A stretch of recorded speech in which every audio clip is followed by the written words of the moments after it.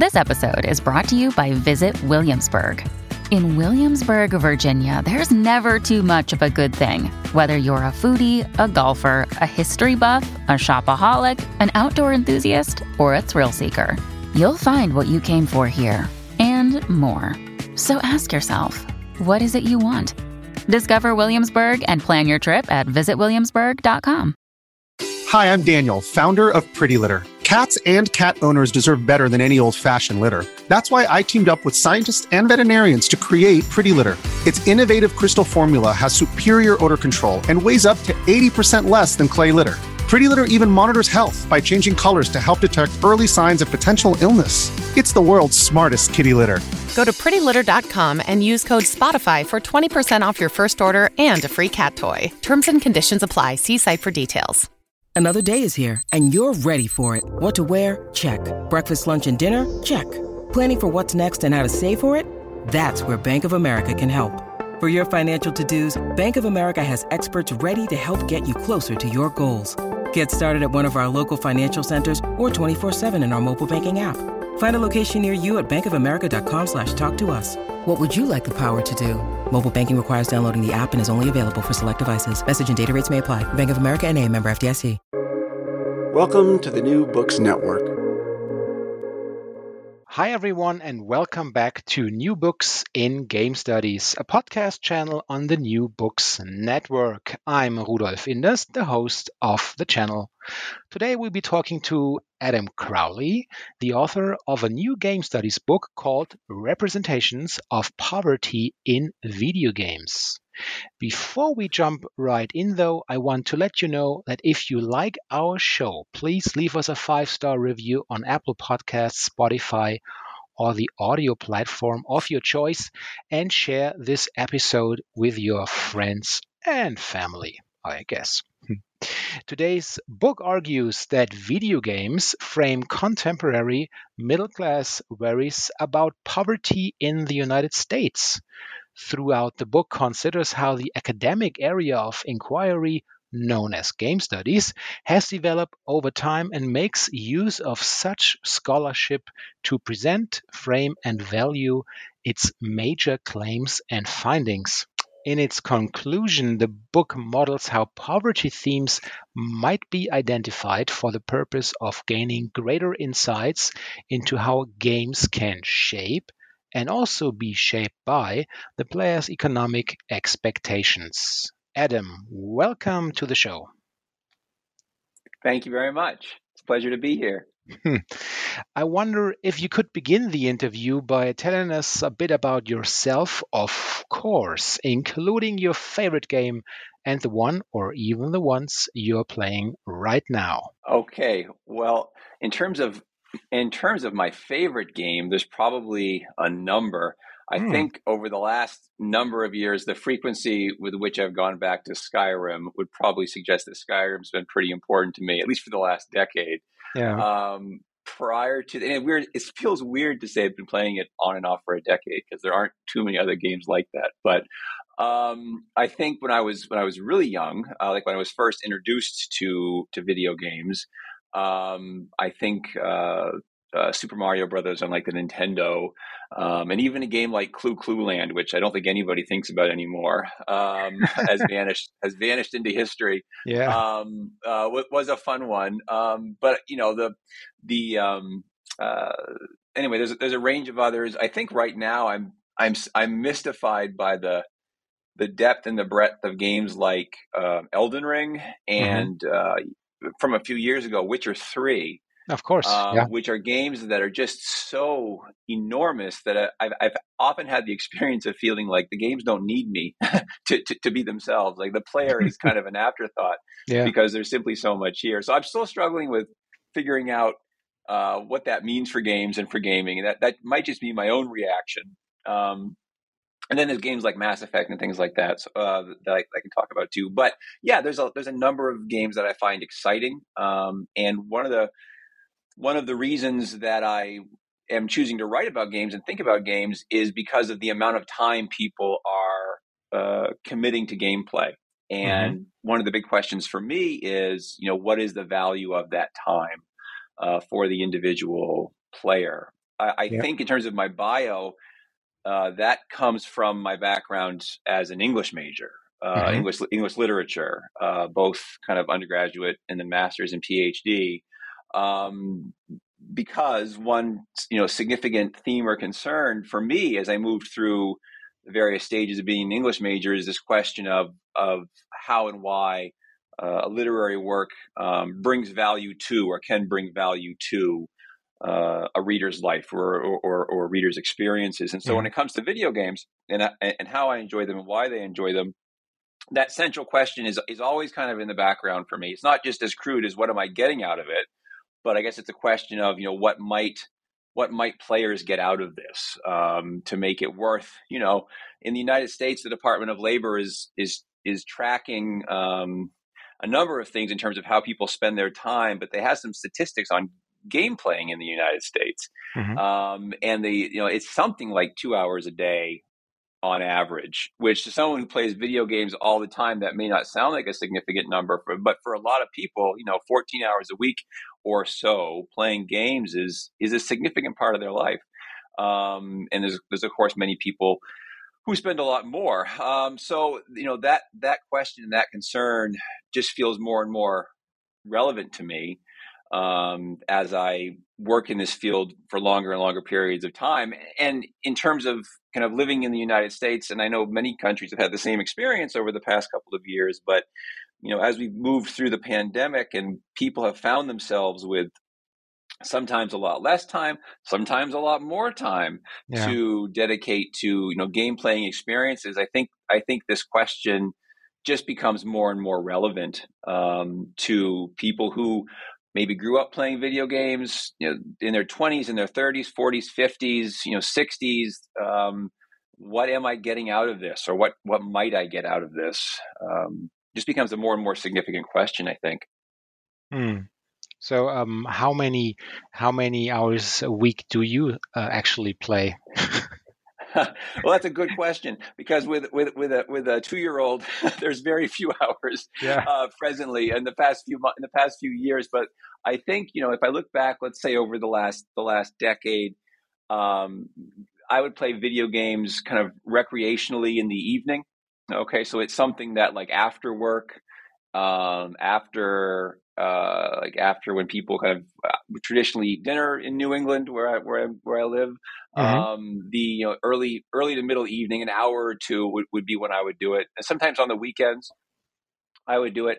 The thing that this may just be the pandemic making me think about things a bit differently, but the way I think about video game playing now is that I'm 43 years old, and I'm more and more aware that video game playing is kind of television time or screen time. Yeah. And while I certainly value screen time, like personally for a lot of reasons, there's also this question of I have many other aspects of my life that are competing for that or with that, or in some instances it's not a competition at all. So I think in my 30s and 40s, it comes down to a couple hours every other day, maybe some time on the weekend, and then figuring out now how to make it a meaningful part of my life. And again, that goes back to that question of, well, what am I getting kind of out of this casually? It's fun to just relax and be entertained. But it's also kind of at this point, it's like, well, the clock is ticking a little bit. And so I value my hours a little bit differently than I might have when I was, in high school or middle school or, early career, things like that. So that's generally how it goes for me. Yeah. I mean, also it's fascinating since there was a time, let's say 2 or 3 years, maybe 4 or 5 years ago. So, and I didn't really notice it at first, but then something hit me because I was playing video games, and I used to also listening to podcasts at the same time. So I began to wonder, do you really focus upon any of those two? What is actually going on in my life? What is it? What I'm doing? Because by the way, I'm also 43. That makes us something, I guess. I don't know, but that's great. okay, I'm feeling this. So, circling back then, actually, to your book, Representations of Poverty in Video Games, how did you come to write it? Yeah, so a few years ago, I wrote a different book that was concerned with representations of wealth in video games, called The Wealth of Virtual Nations. And when I completed that, or as I was writing that project, it became more and more obvious to me that I could say a lot of things about wealth, but that there were many, many other things to be said about poverty, and also what we might describe as like a middle class experience. Yeah. That just didn't fall into the scope of that first book. Or if they did, they didn't really, I didn't have the time or space to say very much about it. So the immediate context was coming out of that book with a sense that there was more that I wanted to say, but that I wasn't quite sure how to say it yet. I had been very impressed by and influenced by Thomas Piketty's Capital in the 21st Century, which is a great, it's a massive book, but it's a really good book. Yeah, I read it when it was translated into English, must have been around 2014. And that kind of set me on the path for the first book, The Wealth of Virtual Nations. And as time went on, and I was able to kind of, not think through Piketty's book, because it's a fantastic book, but I just, as I got some distance from it, it became possible for me to think about engaging more game studies scholarship kind of on its own terms. Yeah. And so my research agenda kind of shifted kind of out from the focus that was mostly on Piketty, and trying to connect him to a lot of game studies scholarship from like the early 2010s, for a bunch of reasons I can always detail later. But I kind of stepped out, and I was able to look back over the previous 3 or 4 years. So this is like 2017. I'm looking back over a lot of game studies publications from maybe like 2014 on, and I just realized there was all this really great work about identity that had been created, and that was fairly new in terms of the field. Yeah. And I read all these great monographs and chapters that dealt with that gender and race and ethnicity. And as I looked at it, I thought this stuff's really exciting. I'm not seeing much in here about poverty. Not that it's not like relevant to what people are writing about, but poverty seems to me to be a relevant aspect of an individual's life that could be considered in some of the same ways, or in related ways to some of the great scholarship on gender and race and a number of other issues. And so I kind of thought, okay, I'm still interested in thinking about poverty as an after effect of the first book. And there's a good foundation now to kind of jump into some more serious work for myself. And that was kind of the impetus for it. I see. Well, if I understand you correctly, you consider gaming as a modern form of slumming, and explore the ways in which selected titles such as World of Warcraft focus upon poverty. And this very argument turns to the field of literary studies to identify analytical frameworks for addressing and understanding these themes. Now, let's deep dive a little deeper into your book and start with the use of the word slumming. Sure. So slumming is used here as an extension of the term that's been used since really the late 1800s, kind of early 20th century, to describe essentially middle class or otherwise affluent individuals going out to take a tour or a survey of what we might call a ghetto or an impoverished area.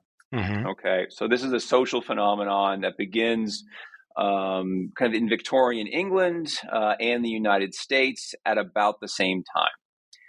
and it provides this, certainly fraught. So I'm not describing it in good terms. I'm just trying to be as straightforward as I can. It describes this experience of people basically, moving out and observing what they perceive as the living and working conditions of the poor as a form of entertainment. At the end of that experience, they return home, and there have been no consequences for them, even though there may certainly be consequences for the people that they're representing. And in the early 2000s, there's a piece that comes out, I think, in the Baltimore Sun, which is a newspaper in the United States, that makes a connection between kind of slumming or such tourism and a lot of popular culture from the early 20th century, a lot of like crime dramas and other kinds of television shows that give viewers essentially the experience of slumming with people of lower socioeconomic status from the comfort of their own home. And this is certainly not a new phenomenon in the United States across a number of media. Once slumming begins in the late 19th century, there's a number of novels associated with literary naturalism that give literate, well-read, usually middle-class or upper-middle-class readers the experiences of seeing people in ghetto environments, and there are a history of film being concerned with slums and things like that. So the idea of connecting slumming to different forms of media, including video games, isn't particularly new. But what really hadn't happened yet, as far as I could tell, was a real serious consideration of what slumming might look like in video games and how the concept of slumming could be used as a framework for understanding video games. Yeah. And I'll give a real quick example of that if it's useful. Yeah. I mentioned Skyrim a little while ago. If you've played Skyrim, which is, I'm assuming most people are familiar with it at this point, but if you're not, it's a fantasy role-playing game. And in the game, there is a city called Windhelm that has a self-described slum. And the slum is kind of sectioned off from the rest of the city. And if you wander into this city, what you find out as a player generally is that the slum is the home for a number of what are called dark elves. And they live in this slum, and they identify their lives as being quite oppressed because they are a racial minority in the city, and kind of politically and economically, they have strained resources, and there's a lot of forces kind of against them within Windhelm. So the slum experience for them is this really awful experience. Yeah. And if you start to explore Windhelm, there's a lot of visual evidence that that's true. You can see that kind of buildings are kind of decrepit and so on and so forth. But one of the fascinating things that happens is that if you go into there's like two merchants, I think, in that slum. If you go to speak with the merchants, they have the same amount of the same kinds of items and the same kinds of financial resources that essentially every other merchant or many other merchants in the game have. So one of the interesting things about that game is that it gives you this experience of thinking you're in a slum, but when you start to engage with the economic systems in the game, one of the things you find is that actually, these people have the same resources as everybody else. So it creates this weird effect in the game where, from the player's perspective, there's no economic consequences for you being in the slum because you can spend money just like you can everywhere else. But it makes you think about, well, okay, but the story of the slum is that these people don't have anything. So why should they have the same kinds of items in the stores, and why should the shopkeepers have the same amount of finances? And what's interesting to me about that is it makes you stop and think more broadly about the game. Skyrim is a game that covers this incredibly large land area with a number of different cities or holds, a number of villages, a number of merchants. And one of the things you can become aware of pretty quickly is that the financial system isn't just weird in the actual literal self-described slum. As you go throughout Skyrim, there's all this economic consistency, regardless of how remote a town might be, regardless of the war conditions that may be happening around the town. The whole idea of supply and demand just doesn't apply to the game. Now, that's not a fault of the game developers by any means, but one of the things that it can make you aware of is the fact that you're being shown these different kinds of poverty and extreme wealth, but it's all happening without any real economic consequences for the player.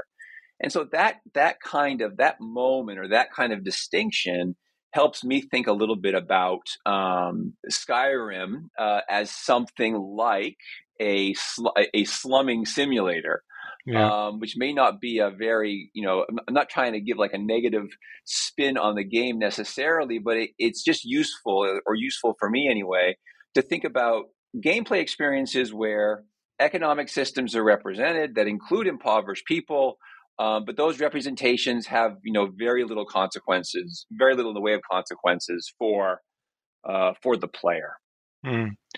I was wondering, listening to you explaining this, I was wondering, have you tried to figure out whether when it comes to the character building or the characters you meet up, the actual merchants in these areas, do they address this in some way? Are they talking about their typical, let's say, clients in the slums? That's a really good question. I think the short answer would be no, because I haven't thought about that kind of formally. Mm-hmm. But my experience of the game is that those conversations are generally kind of atmospheric. Let me give you an example of what I mean by that. Yeah. So when many people first start playing Skyrim, they end up in Riverrun, right? That first town that you come to after you escape Helgen, and there is a merchant in that town.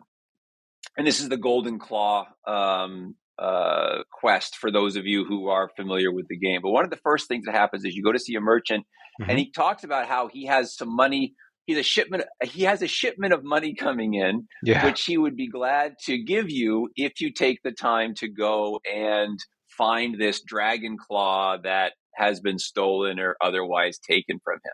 Mm-hmm. So I think that would be a real specific example of your question. That's a merchant who's saying, I have some finances. I don't have them yet, but I'll give them to you if you do X, Y, or Z for me. Yeah.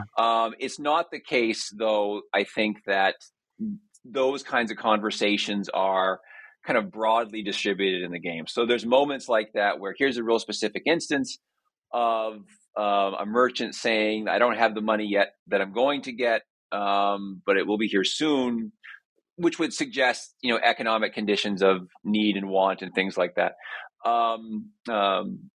So that does occur in the game, but I would say it's not something that I would associate broadly with merchants in the game. Now, one way to specify or contextualize the term poverty is the little addendum relative poverty. And could you please explain to us or our listeners what does it mean and what makes it so fruitful for your discussion or your work? Yeah, no, that's a really good point. So I think it's important to start, as you kind of implied here, the word poverty is a really challenging word to use critically because poverty is a highly contextual concept, right? It's the kind of thing where when we use it, people tend to have a sense that they understand what it means.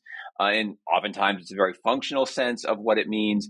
But when we start to actually apply it to specific situations, all these things suddenly pop up in terms of, well, how is it that how do I define it? How do I note it? How do I chart it? All of that kind of stuff. And so I found it necessary in the book to certainly kind of move into the world of economics, at least a little bit, for some guidance. And there's two terms that I think can be used to kind of help answer that question. So we want to make a distinction.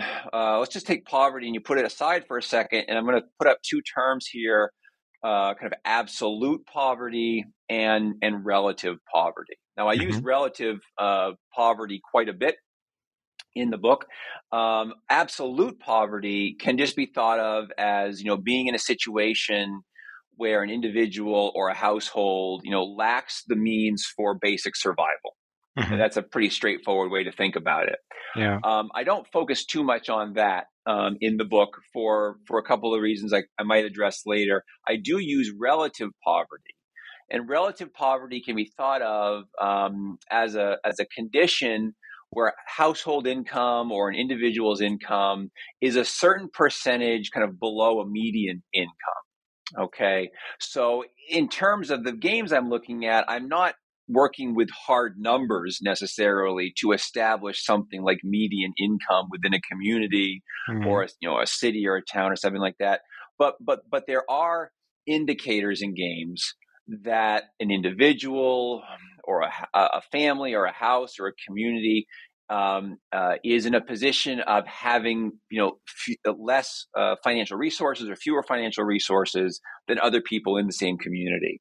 Yeah. So I kind of start with that idea of relative poverty. So it's poverty with respect to what? And that question, and then the term might be useful here. That way of thinking about it could be useful if we go back to the Skyrim example for a second, where when you walk into the slum in Windhelm, there are all of these kind of verbal and visual cues that the people in a certain area have less in the way of material and financial resources than other people in their community.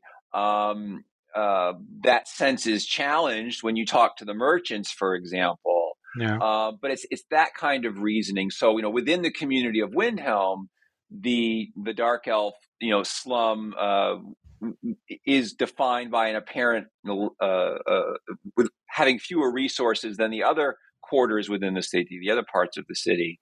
And then you have the ability to make comparisons and start to come up with some hypotheses about why those distinctions exist. Yeah. When you need mealtime inspiration, it's worth shopping Kroger, where you'll find over 30,000 mouth-watering choices that excite your inner foodie. And no matter what tasty choice you make, you'll enjoy our everyday low prices, plus extra ways to save, like digital coupons worth over $600 each week. You can also save up to $1 off per gallon at the pump with fuel points. More savings and more inspiring flavors make shopping Kroger worth it every time. Kroger, fresh for everyone. Fuel restrictions apply. Well, I'd like to introduce my next question with a quote. On page 76, you write, "While the techno-masculine can be considered as a contextualizing force for a poverty thematic, it is important to note that the phenomenon itself has evident limitations in its associations with poverty thematics generally."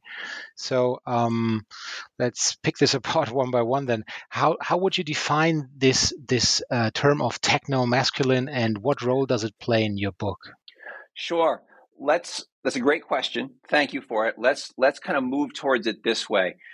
Let's first start with the idea of the poverty thematic, or the idea that game developers and designers might use poverty or create representations of poverty to establish a theme or themes within games, or to contribute atmospherically to the player's engagement with a certain moment or moments in the game. Okay, yeah. So poverty can be something that's used in the game to kind of drive the player to do X, Y, or Z, or it can also be used to help influence. Well, it can be used to help influence the choices or the direction that a player takes. Okay, yeah. So that's one thing I talk about in the book, and maybe we'll come back to that in a couple of moments.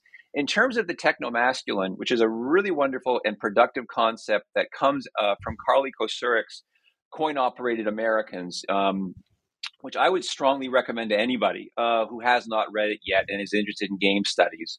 It's a very insightful, very detailed, kind of broadly applicable work that talks about the development of the video game arcade and a number of other things. I'm not trying to reduce its scope, because it has a great scope. But one of the things that Kosurik does so well in that text is she introduces this idea that a lot of competition, a lot of kind of structural organization of gameplay that is competition based can be connected with this broader idea of the techno-masculine, this idea that, to put it very, very simply, and she does a better job than I will here, this idea that what might be considered traditionally masculine, I put a big asterisk behind that because it's the word's being used to indicate something that's problematic. But kind of traditionally masculine notions of dominance and competition and victory and all of those kinds of things find an expression in video game playing.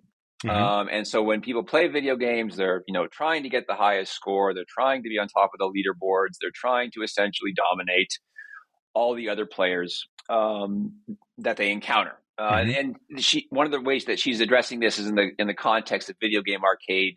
Like game rankings. So you get a certain score and it would say, okay, this person is number 1 and this person is number 2. And she talks about esports as well. And anyway, it's a good book. But the idea here is that so poverty themes, if we take a game if I can talk for just a couple of minutes, I think I can illustrate this with World of Warcraft. Mm-hmm. With the opening of World of Warcraft. So a couple of things that happen at the beginning of World of Warcraft that I think relate to the idea of poverty as a theme and also the techno-masculine.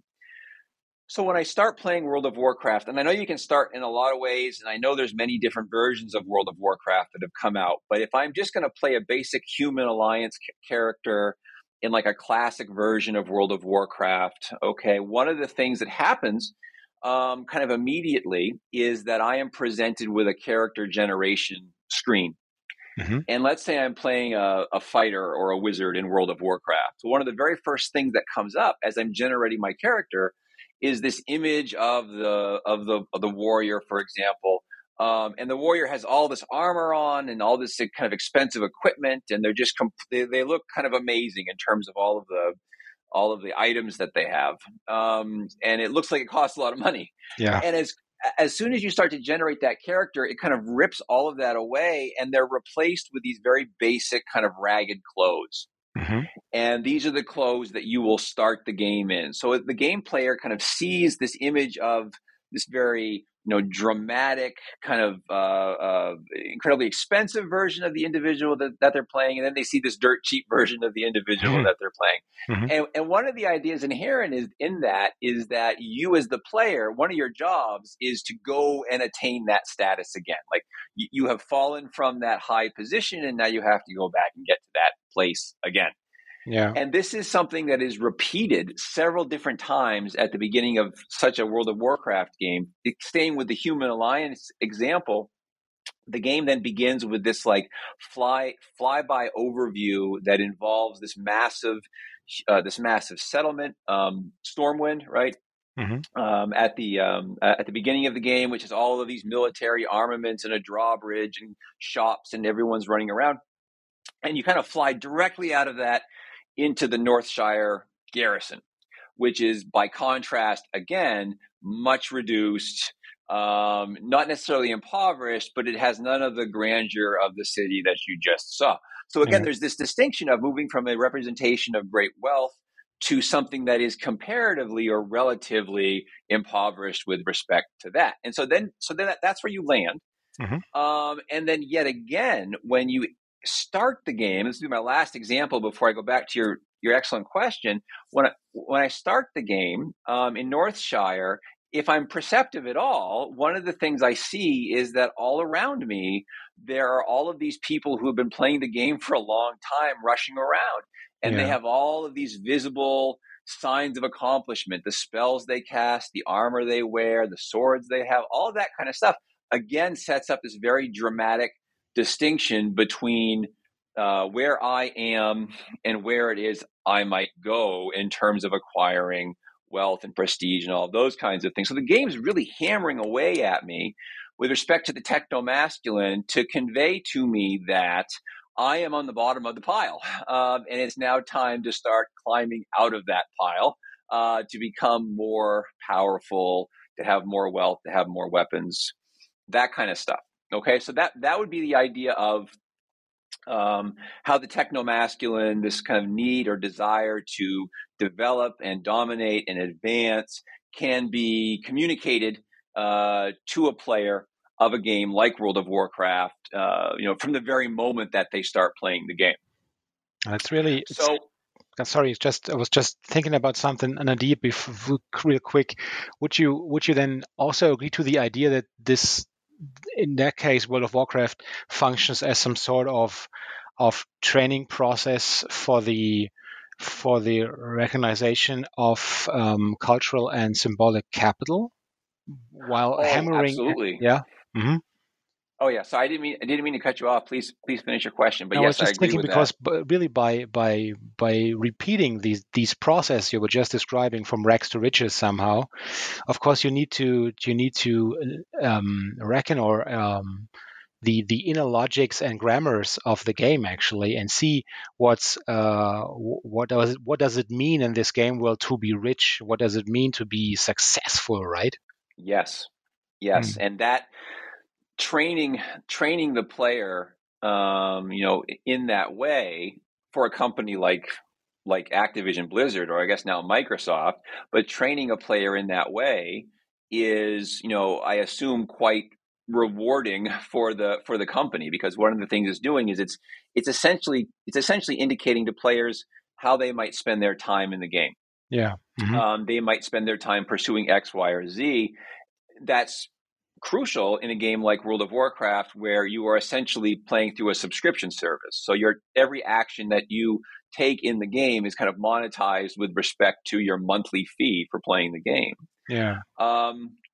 One of the things, to go back to the technomasculine, one of the things that's interesting about World of Warcraft for me, kind of beyond that, is that there are opportunities in a game like World of Warcraft, where you're working within such a system to actually resist that kind of being led by the nose by the game. And what I mean by that is, in World of Warcraft and in similar games, there's also this ability that players have to just simply not advance, to just simply waste time within A, B, or C location. So to go back to the earlier example, when I'm in the Northshire Garrison, I can rush around to get rid of the wolves, to get the rewards, to get the money, to leave, and I can do quest A, B, or C.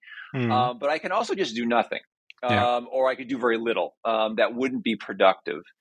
And I find that fascinating as well. So games like that certainly do function as training modules for capital, for acquisition. They train children and teenagers and others about certain values for operating in a market system.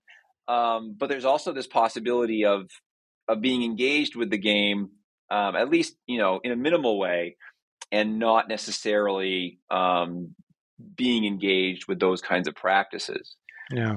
So in terms of thematics, that's the other part of the quote. In terms of the poverty thematics, the ability to kind of remain in an impoverished state is itself, I think, interesting with a game like World of Warcraft for a couple of reasons. One of which is that some of this work comes out of a response to a piece by Alexander Galloway called Social Realism in Gaming. Oh, yeah. And it's an older piece that was published around 2004. And one of the ideas that Galloway presents is this idea that he says, there's something happening in gaming, essentially paraphrasing here. And one of the interesting things about gaming for him in the early 2000s was this idea that, it's possible that a player's social situation and the social or the social situation represented in a game could overlap. There could be some similarities. He talks about how, like, if I'm playing, like a Call of Duty type game or a Modern Warfare game, and I'm in New England, for example. He doesn't say New England, but I'll just use that as an example. I'm in New England and I'm playing a Call of Duty game or a Modern Warfare game. There's a pretty good chance the game is not taking place in New England. So I'm playing a game where war is happening somewhere else in the world, and I'm having a lot of fun. But one of the things that he points out is this idea that, well, there are certainly people who play games within the war zones that are represented in the game. In fact, in a modern example of this, there was some reporting around gaming in the Ukraine, I think, at the beginning of the most recent conflict with Russia, about game players who are finding themselves playing representations of war while they themselves were living in an area that was under conflict. And one of the things Galloway talks about is this congruence, this like meaningful connection between the game player's social situation and the social situation that's being represented in the video game. It's a neat idea. I don't mean that dismissively. It's a as he presents it in 2004, it's this hyper specific, circumstance where, well, my life conditions might match up kind of almost perfectly with the game, and that would be meaningful. In the book, one of the things I'm trying to do is build upon that a little bit by just trying to get a little more general about how the player's social situation may lead them to make decisions when they play a video game. So when I'm playing a game like World of Warcraft, as you pointed out, the game can function as kind of a training manual for capitalist systems. And I may be coming to the game as an individual who is otherwise always kind of surrounded by such systems. I'm coming from a capitalist society. I already have these values. The game is enacting those values. Those things are lining up perfectly for me. It all makes sense that I would have to go buy my clothes at a store and that I'd have to work to get the money to buy my clothes, and like all of that kind of stuff might already make perfect sense to me. But we might also imagine that players are very diverse, and people might come to such a game with any number of economic values, some of which may make a world like the one revealed in World of Warcraft make sense in terms of the market systems, but it may also estrange them from the world and make it really hard for them to understand why the world kind of looks and functions the way it does economically. So, to go back to the quote on the techno-masculine, I think one of the things I'm trying to underscore in the book is this idea that players arrive at games with unique values, and the game that they play can engage with those values to a certain extent, to lead the player to make different decisions, but that the player is certainly kind of the X factor in those kinds of relationships. You also talk about, and I quote here, the intersection of identity and gaming in modern markets. Now, we have been talking about markets quite a bit, but I wonder, where would you put this intersection you are talking about, and why is this relevant at all to frame these markets as you say, modern? It's a great question. To the first part of the question, the issues of identity, the intersection for me occurs at the level of criticism, by which I mean the academic assessments of identity and its relevance to gaming that start popping up kind of post great or global recession, which I think is a real distinct moment for game studies as a discipline.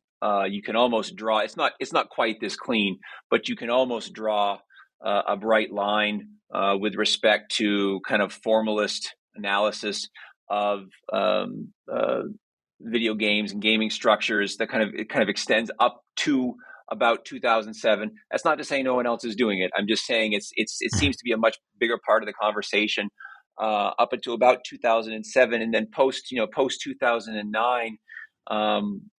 We see many more voices speaking up in different ways about different subjects, many of which relate to identity. If I was going to postulate, why that might be the case, I think there are a few relevant things. One, I think, is the kind of rapid expansion of the video game industry throughout the early 2010s. And then the kind of explosion in video game playing that occurred during the global Great Recession. So there's just many more voices at the table. There's many more participants at the table.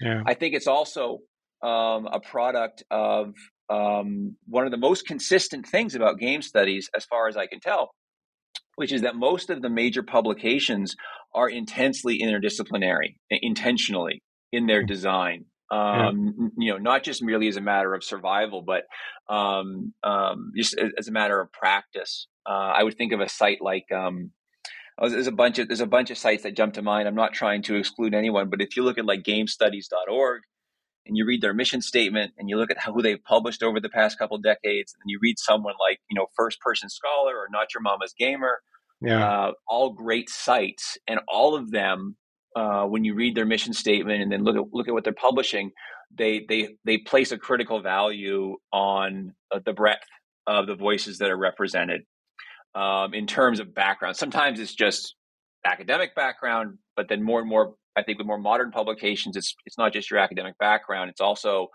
who's writing, who is saying this. That's significant too. So in terms of the intersection of identity and markets, there's this effort. I don't know if effort's the right word necessarily, because I don't know if it's organized, but there's this massive interest in talking about identity and its relation to gaming experiences. It can also associate with this a number of 2013, I think, Gamergate, right around then, things like that. But just a collective history of trauma for a number of people in terms of the kinds of voices that are often elevated in public interactions with gaming communities. So, am I likely to encounter, racism or homophobia or misogyny or any number of kinds of voices when I log into a gameplay chat, in the early 2010s? The answer is yes. Like that's part of what's going on for many players. And so by the time we get to, I think post Great Recession, early 2010s, there's a lot of desire, I think, on the part of people who like video games to clean up the space with respect to conceptions of identity, who's playing, how they play, why they play. And that excites me because for me, it gets to a number of good points. But one of the points it gets to for me is this idea of, it's great for us to talk about making gaming more diverse and more accessible. I'm all for that. As part of that effort, I think there needs to be a focused conversation on what are we getting out of this. And I use we collectively, but what does the individual get out of playing games or specific games? So I find that exciting. And then in terms of modern markets, it would be hard to imagine a conversation about video games right now that does not take those kinds of things into serious consideration.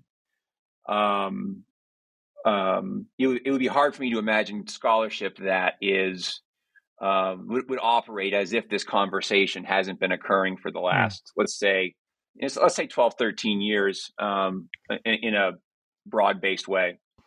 Yeah. Well, actually, let's stick with the field of game studies then for our last question in regards to your book. As we all know, between the beginning of a writing process and the final publication, we see a lot of water going down the river. Actually, I don't know whether this is an English expression as well. I think it's a German one, but okay. Well, yeah. The secret. I'll give you the English one is the water under the bridge. So an English speaker would say it's water under the bridge. That's so funny. I mean, I didn't think about this for a second, but right now I'm just, is this even English? Well, funny, but you understood, right? Okay. Are there any recent trends or publications you would like to mention that tackle your field of discourse then? And if so, what do they bring to the table? Sure. I think the most exciting work happening right now is, so I have to back up because there's a lot I want to talk about. Okay. Okay. So I'm going to try to make sense of it this way. And I need about a 30-second run up to this. So I apologize if what I start with doesn't sound immediately apparent, but I hope this gets to your question because I'm excited about what comes next. Yeah. So, okay, if we just take for a second, I want to answer your question by talking about a bookstore, if that makes any sense. It probably doesn't immediately. Yeah. But in the United States, there was a very large bookstore chain called Borders Books. And they were all over the United States. This is not an ad for Borders, but Borders is a bookstore that has gone out of business. Okay. And if you were like me and you grew up going to college near a Borders bookstore, you probably spent a lot of time in Borders Books. And if you walked into Borders Books, there would be all kinds of great books. And you'd look at the books in the magazine and you get a coffee and you'd have a nice afternoon and you'd go home.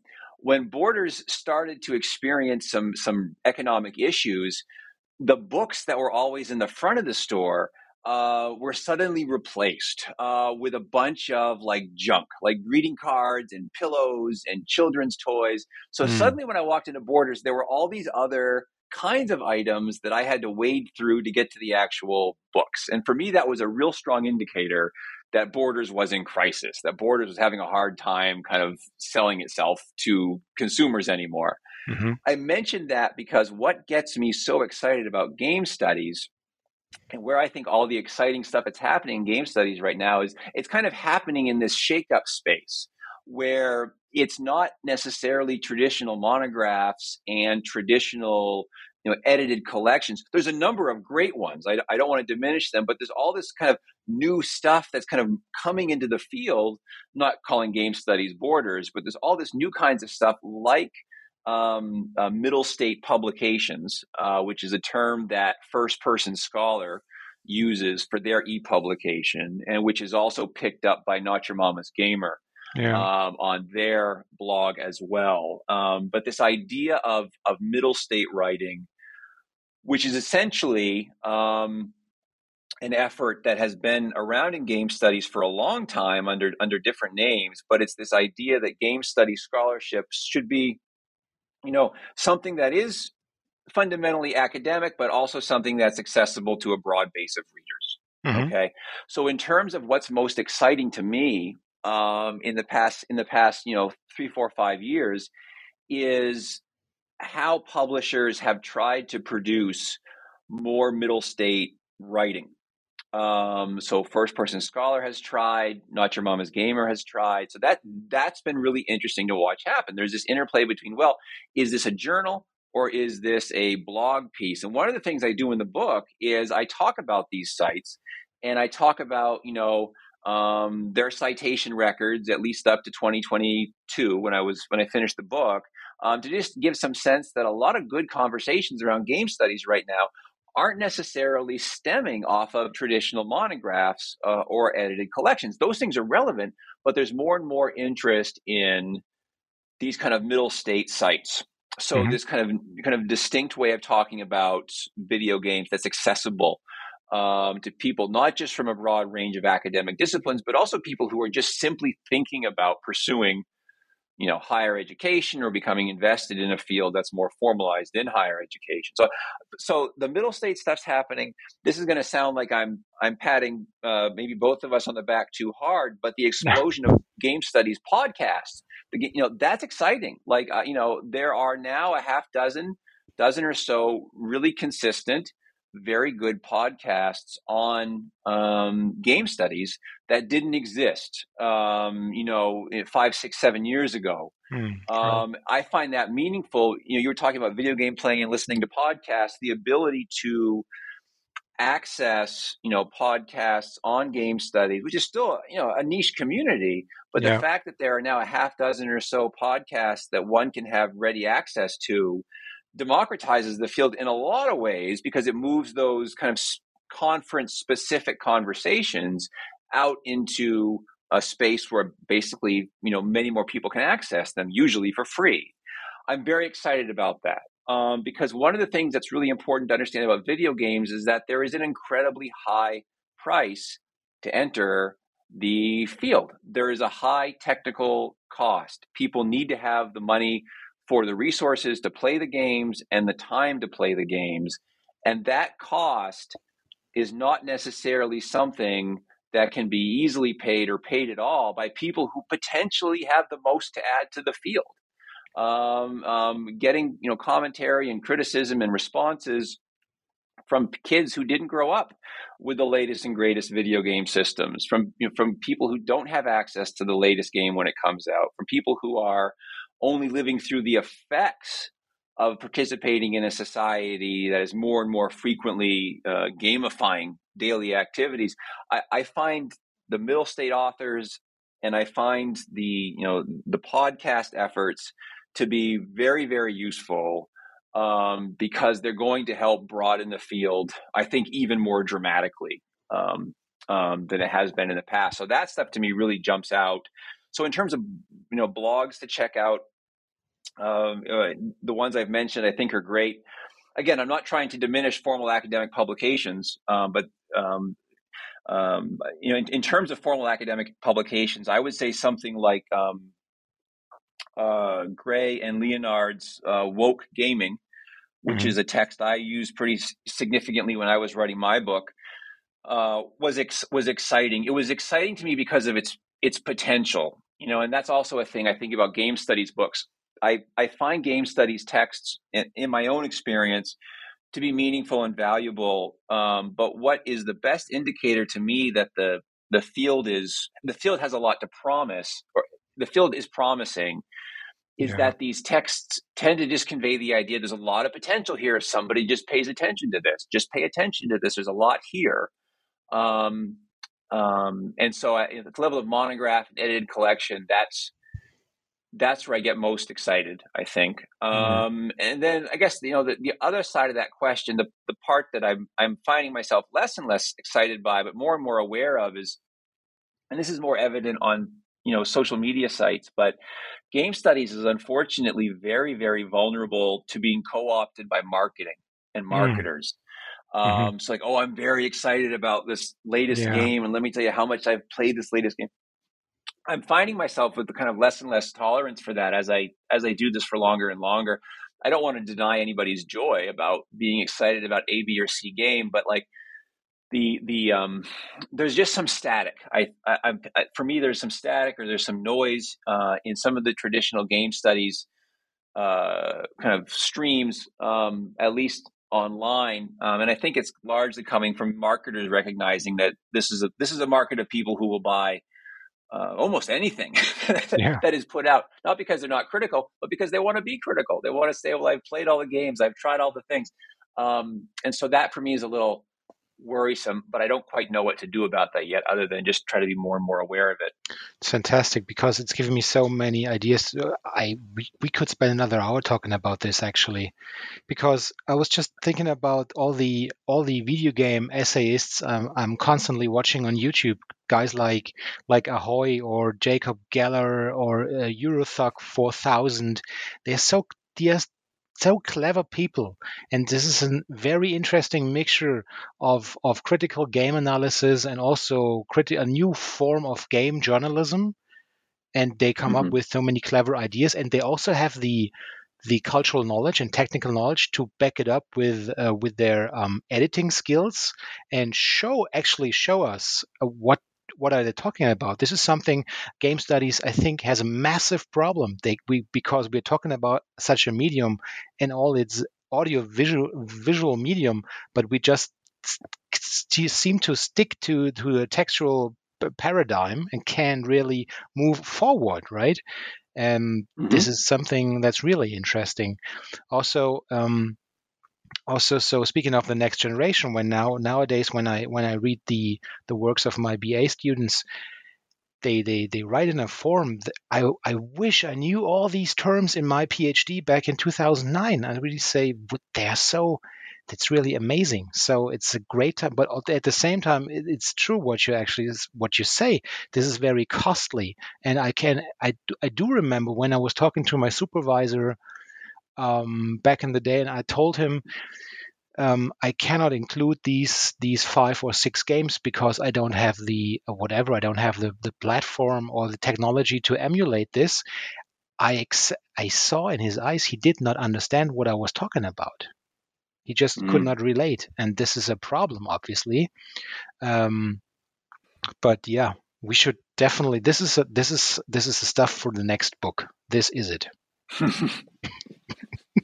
Sounds good to me. Yeah, I've taken a lot of your time. Please tell me, what are you working on right now, and of course, what will you be playing next?